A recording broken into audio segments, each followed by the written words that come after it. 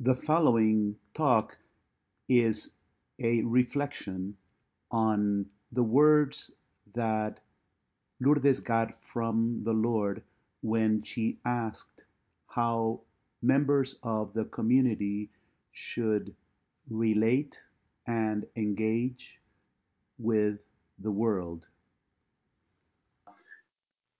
I broke it down into 6 points, so I'm going to just say it and then go through the 6 points. This is what she received as an answer from the Lord regarding this.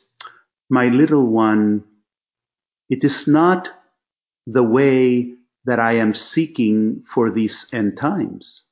In other words, it's not retreating or separation from the world. Satan will be defeated by heroic acts of love, united to my perfect sacrifice of love. I need souls willing to live in the world, but not of the world. Souls who receive the brokenness of other souls and suffer for them as one with me, solely for love. Souls immersed in the darkness of this world to fight as my soldiers of light against the demons of hell. These are my hidden victim souls in the world, living through me, with me, and in me. My little one, Satan will try many tactics to move your hearts from the desire of my heart. I am forming you in plural, as warriors of the great battle. So that's the message. And pondering it, the first line, the Lord says that he defeated Satan, or that Satan will be defeated. But how did Jesus defeat Satan?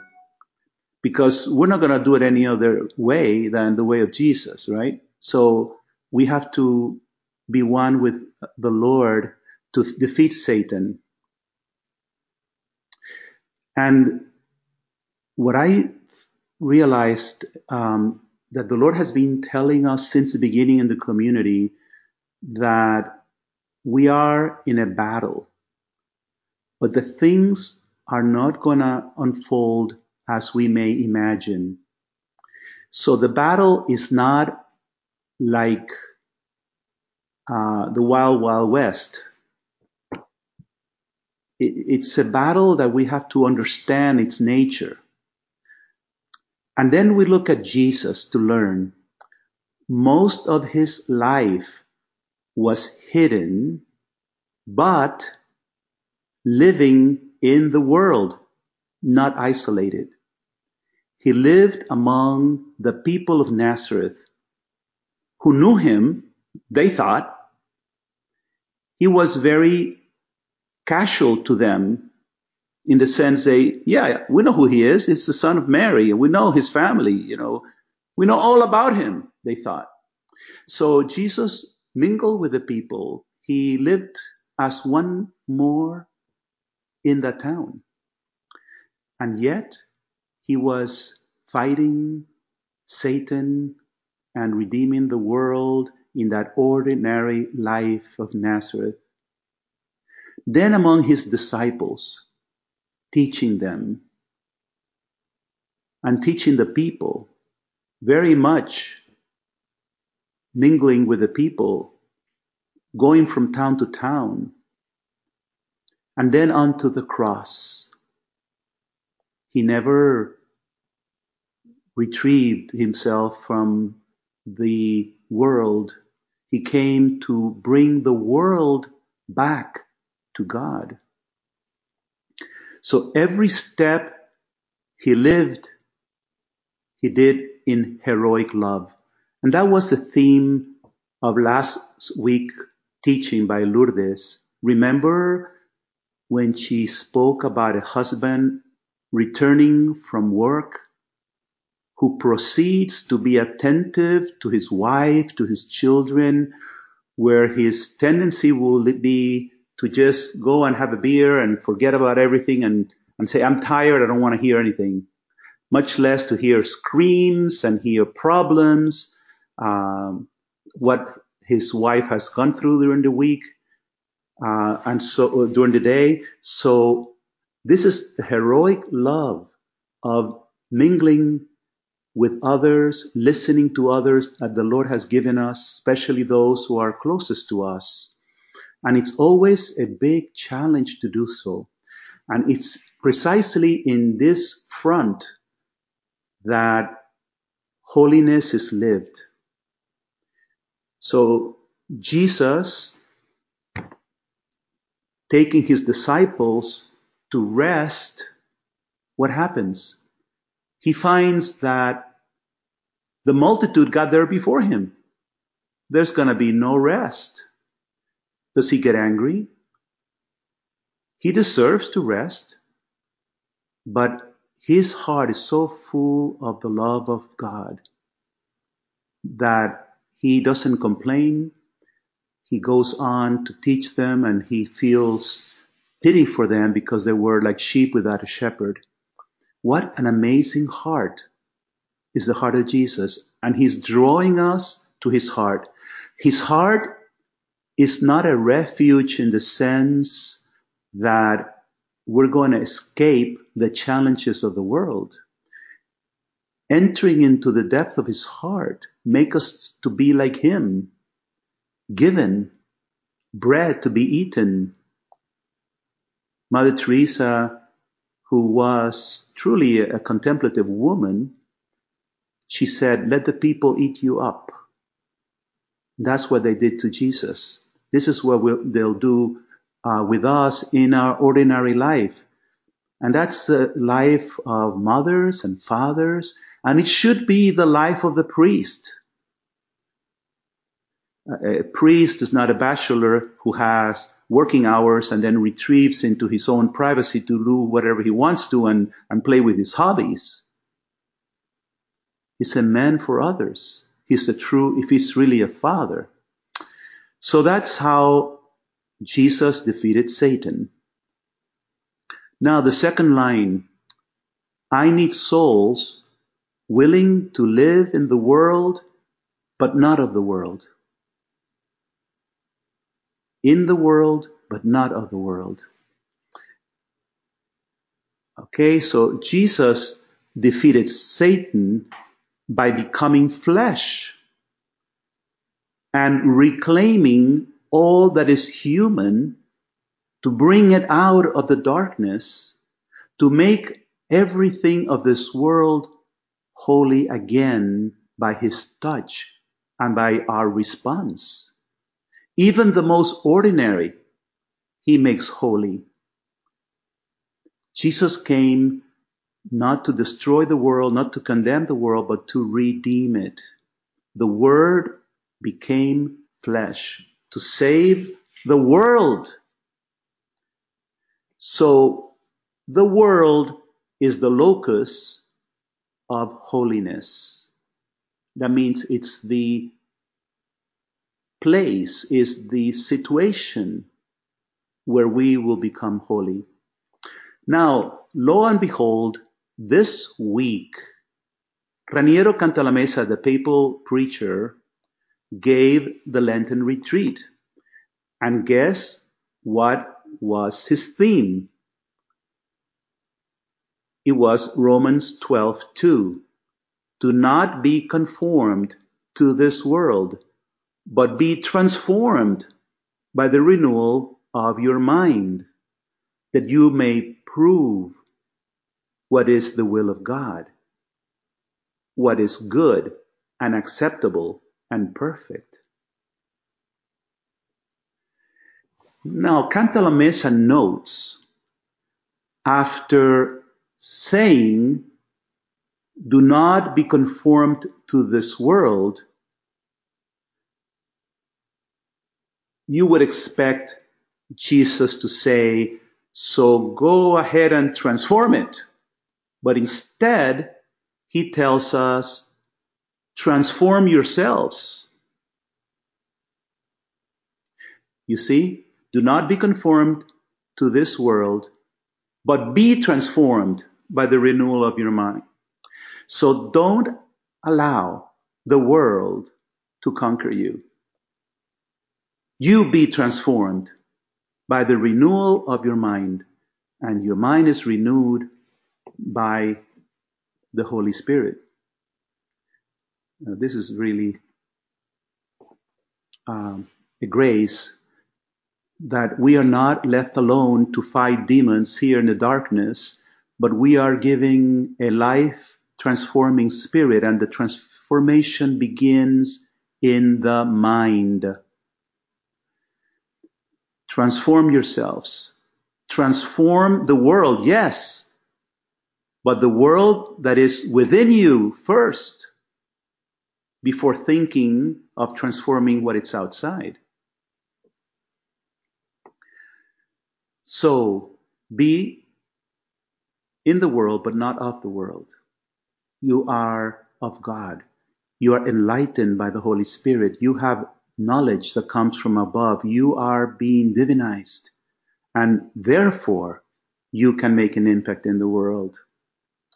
The third line of what the Lord told Lourdes, souls, or saying we should be souls who receive the brokenness of other souls and suffer for them as one with me, solely for love.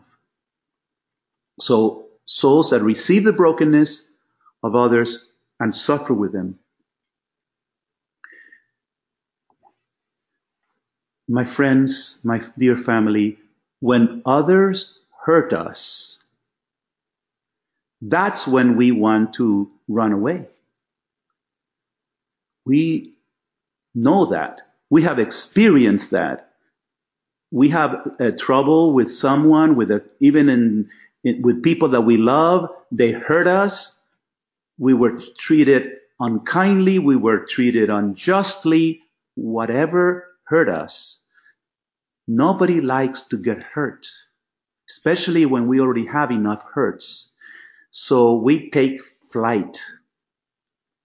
We are tempted as we take flight to make it seem religious to our mind. And so we're tempted to cover up with piety our flight. And that's how we can become fake saints. Remember that from the path? That is so real. It's so common. We have beautiful, pious ways of feeling that, we're doing this to be closer to God. We're doing this to be more contemplative. And really, we just don't want to suffer, which is understandable, but we have to remember our mission. So we want to be either in a mystical tower or at least surrounded by those we find lovable. But we just heard a couple days ago Jesus in Matthew 5:43 telling us, I say to you, love your enemies. And I don't think right now I have any enemies, but look what Jesus goes on to say. Enemies are not necessarily people who are trying to kill you or to hate, or that hate you in a way that calls into a physical battle, but people who just don't like you, or people who ignore you, people who you feel uncomfortable with. The Lord goes on to say, for if you love those who love you, what recompense will you have? Do not tax collectors do the same? I remember some years ago, a mafia boss was convicted, and his neighborhood was shocked. Why? Because he was the nicest guy. Everybody saw him walking his dog, and he was kind to everyone, to the children. He was generous. They couldn't believe it. So what was going on? This man was a murderer, had destroyed the life of many people, but he wanted to also live in a neighborhood where he was liked, where he was around with people he also liked. And that doesn't take any merit. That's just what the flesh wants to do, even if you are a mafioso. So the Lord says there's no merit in that. And if you greet your brother and sister only, what is unusual about that? Pagans do the same. Sometimes we see it, even it could happen to us in our encounters. We gravitate to 2 or 3 or 4 that we know better, and it's hard to reach out to others and to get to know others in the community. So it's a calling by the Lord. And then the Lord goes on to say to us, be perfect, just as your heavenly Father is perfect. And that can sound discouraging, right? But he's not telling us to be perfect already now. He's telling us, be perfect, meaning start walking towards it. That's your goal. That's where you're going. That's heaven. And you're getting closer as you believe it and you trust in my power. So how does the Father reveal his perfection? By sending his only Son to the world while we were still sinners. He comes to us. There's no other way to bridge the gap with people that are difficult for you for whatever reason than to embrace the cross. That's what Jesus did while we were still sinners. He bridged the gap by dying for us on the cross. The only way we can get out of ourselves and enter into a broken world and love wounded people who hurt us, is through the power of the cross that pierces our hearts, that wounds our hearts, that causes us suffering. And that's how we become perfect. That's how Jesus did it.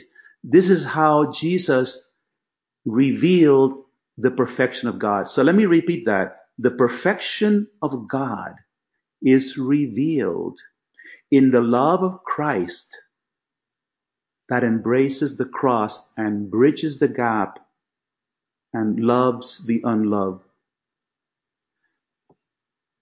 He received the brokenness of all. He suffers with all. He now asks us, will you be one with me? Receive my love so that you can love others as I love. And that is what Lourdes received. Souls who receive the brokenness of others and suffer with them as one with me solely for love. Keep on gazing at the Lord.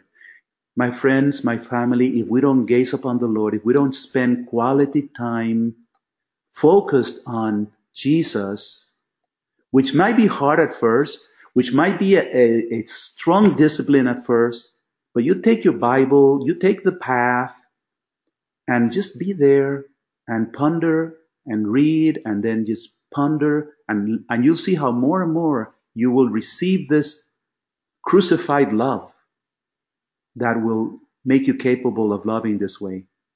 So the fourth line, souls immersed in the darkness of the world to fight as my soldiers of light and against demons. Yes, the world is in darkness. Why?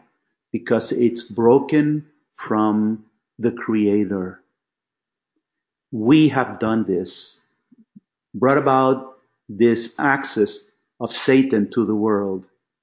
But we have the mission to go into the darkness being light. Jesus says, you are the light of the world. And the light is not put under the bed. It's put in top, in a chandelier, or in top of a mountain, so that it shines to all. We cannot hide ourselves. We don't boast. We don't draw attention to ourselves, but we need to radiate the presence of God by our very being. So, souls immersed in the darkness, that means getting into the hurt, the brokenness, mingling with the world, but not being of the world. In this, I was very impressed by something that Cantalamessa said in his retreat. He said, see if I find it here. We already know from the New Testament which world not to be conformed to. It is not the world created and loved by God,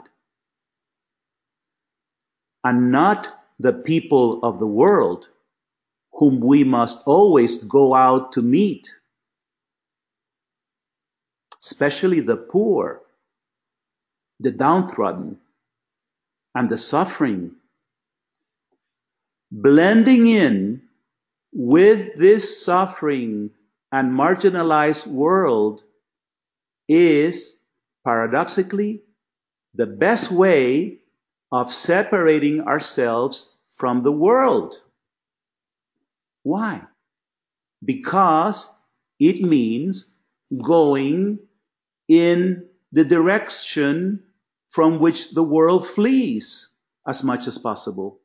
In other words, what we consider the world, the world that is in darkness, the world that is away from God, that world wants nothing to do with the poor, with the suffering, with the people that are hurting.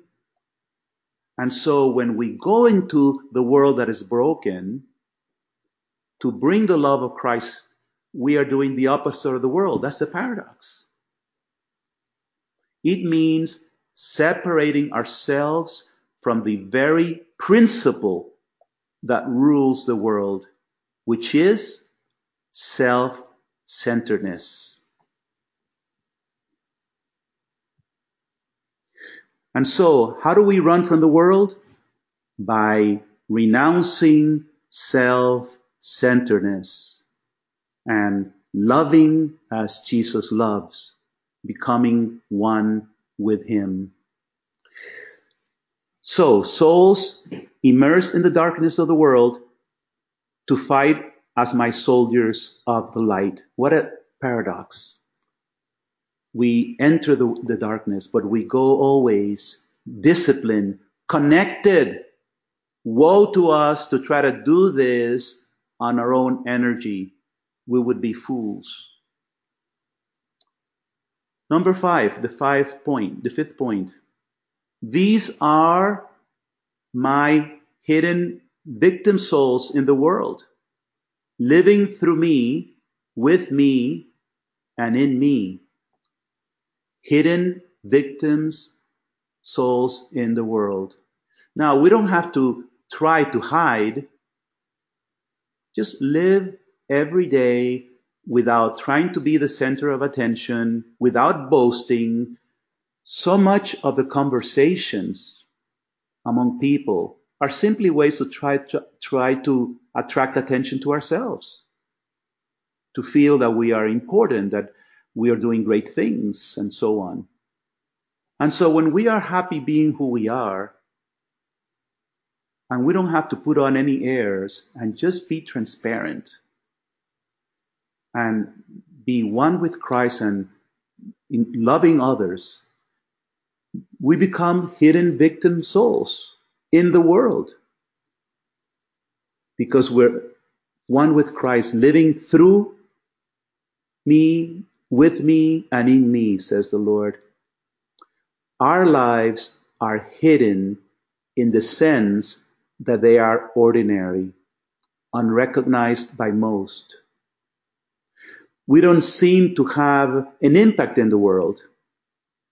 Our flesh would prefer to be admired heroes. I mean, if we're going to be victims, let's at least get some credit for it. That's how the flesh thinks. Let's get some applause, some recognition. But we don't need it. We have the love of the Father. So the essence of holiness is hidden to the world, even though it is in the world. It is Christ's love in us. So we must trust and be led by the Spirit.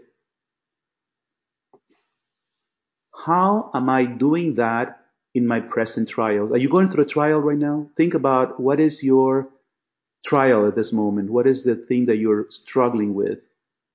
Am I trusting and being led by the Spirit? Or am I spinning ideas and anxieties and trying to control the situation and solve the situation on my own without even listening to the Lord?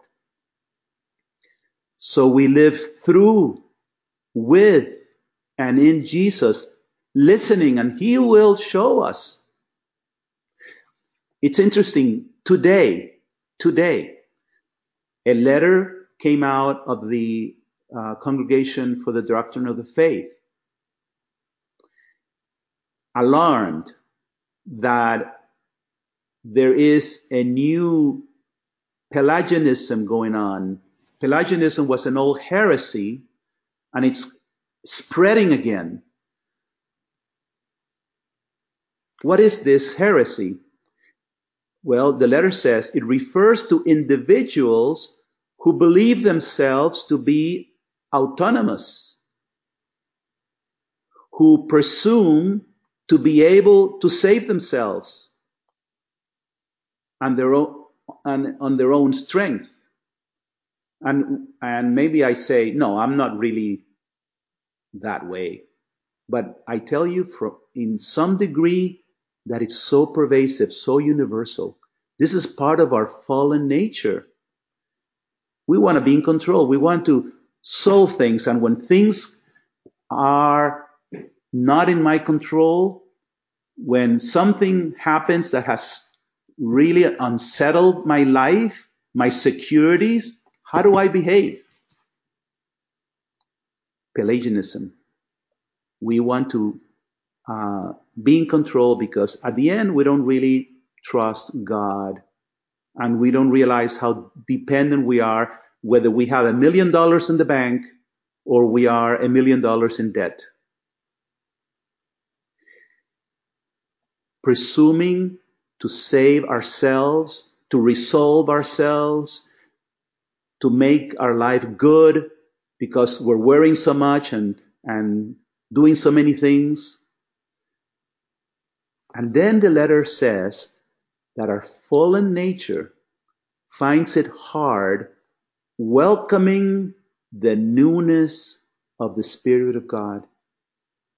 And I think all of us in Love Crucified have to become more and more aware of the newness of the work of the Holy Spirit, because we see it, the Spirit of God, working in our lives. Matter of fact, one of the things that we need to do in the encounter, and I encourage you all to start doing it, Bring your diaries. How to call it while you're writing what God is doing in your life. Um, and so you have time to look back and see the changes that God has done in your life, where He's leading you. This is very important. In fact, Canta la Mesa mentions that if we don't seek to remember and bring it to mind, we cannot go forward. We have to see, Lord, what are you doing? What have you taught me? What have I learned in this past years, in this past time that I have been in the community? And we see the renewal of our minds. He teaches us a way that we would not have before considered. The Lord is teaching us what we would have never considered before, because we had no horizon in that direction. So let's continue. So the sixth point and the last point, my little one, Satan will try many tactics to move your heart from the desire of my heart. I am forming you, plural, as my warriors of the great battle. Again, we already talked about the tactics of Satan. And since we honestly want to be of the Lord, it's rather unlikely that Satan will tempt us with something outlandish, something extravagantly evil. He's not stupid. Oh, so you want to be holy? Look, this is the path to be holy. And will present us with many things that, if we're honest, we can realize where they're coming from. This is the enticement of the flesh. That's what we really want.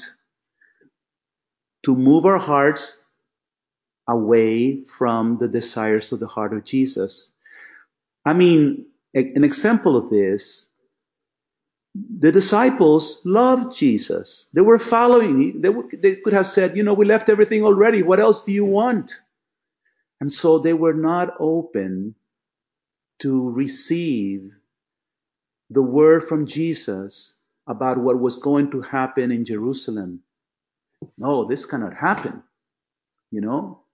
And Jesus keeps on repeating it, and they keep on just ignoring it and coming up with their own presentation of how things should really happen.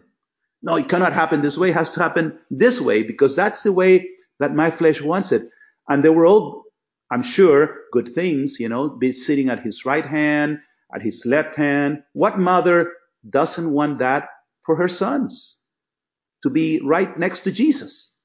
Sounds magnificent, but it's the way of the flesh.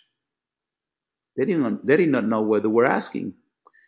And so we should learn about the tactics of Satan from Scripture, from the lives of the saints, from our experience in the community, the teachings in the community, and also from our own experience. When people go to confession, I always tell them, Jesus is forgiving you, but also Jesus is giving you power so that you don't fall in the same pit again tomorrow. So be attentive, because you can be sure that Satan is going to try again, because those are your weak points. So learn from your experience and beware. Okay? And finally, on the sixth point, because we're running out of time, we need to know our enemy. If you're doing battle, you need to know his wiles, the sagacity, the intelligence. Don't try to discuss. Father Ron said that last week. It's very wise. Don't try to argue with Satan. Don't try to play chess with Satan. You're going to be flattened out. It's just too smart for you and for me. Our only way for victory is to be docile and obedient to the Holy Spirit, who comes up with things that we would have never imagined. And that's how we checkmate the enemy. So the battle to be won must be that we know the Lord, we know his power and his direction, so we're not afraid of the devil, because God is almighty. No matter what tribulations we're going through, we know the Lord is God, and we must know his battle plan and how to implement it in our daily life. We need self-knowledge,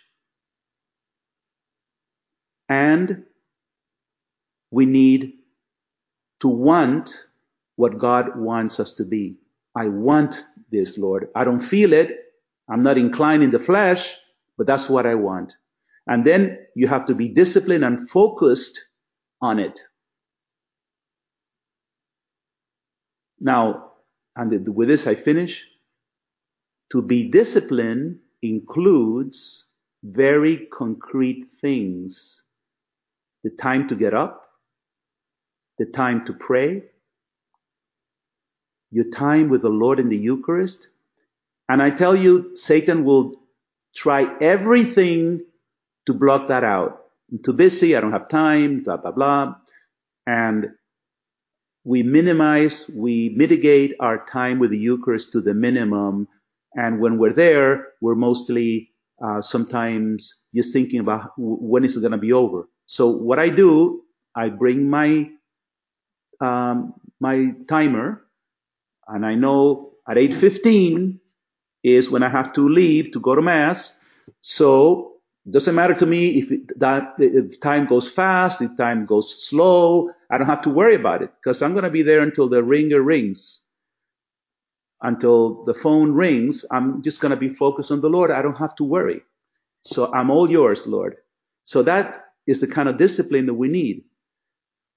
Discipline to share with the family, to be attentive to those God has given us, to listen to them, to suffer them, because sometimes it's not something that you like.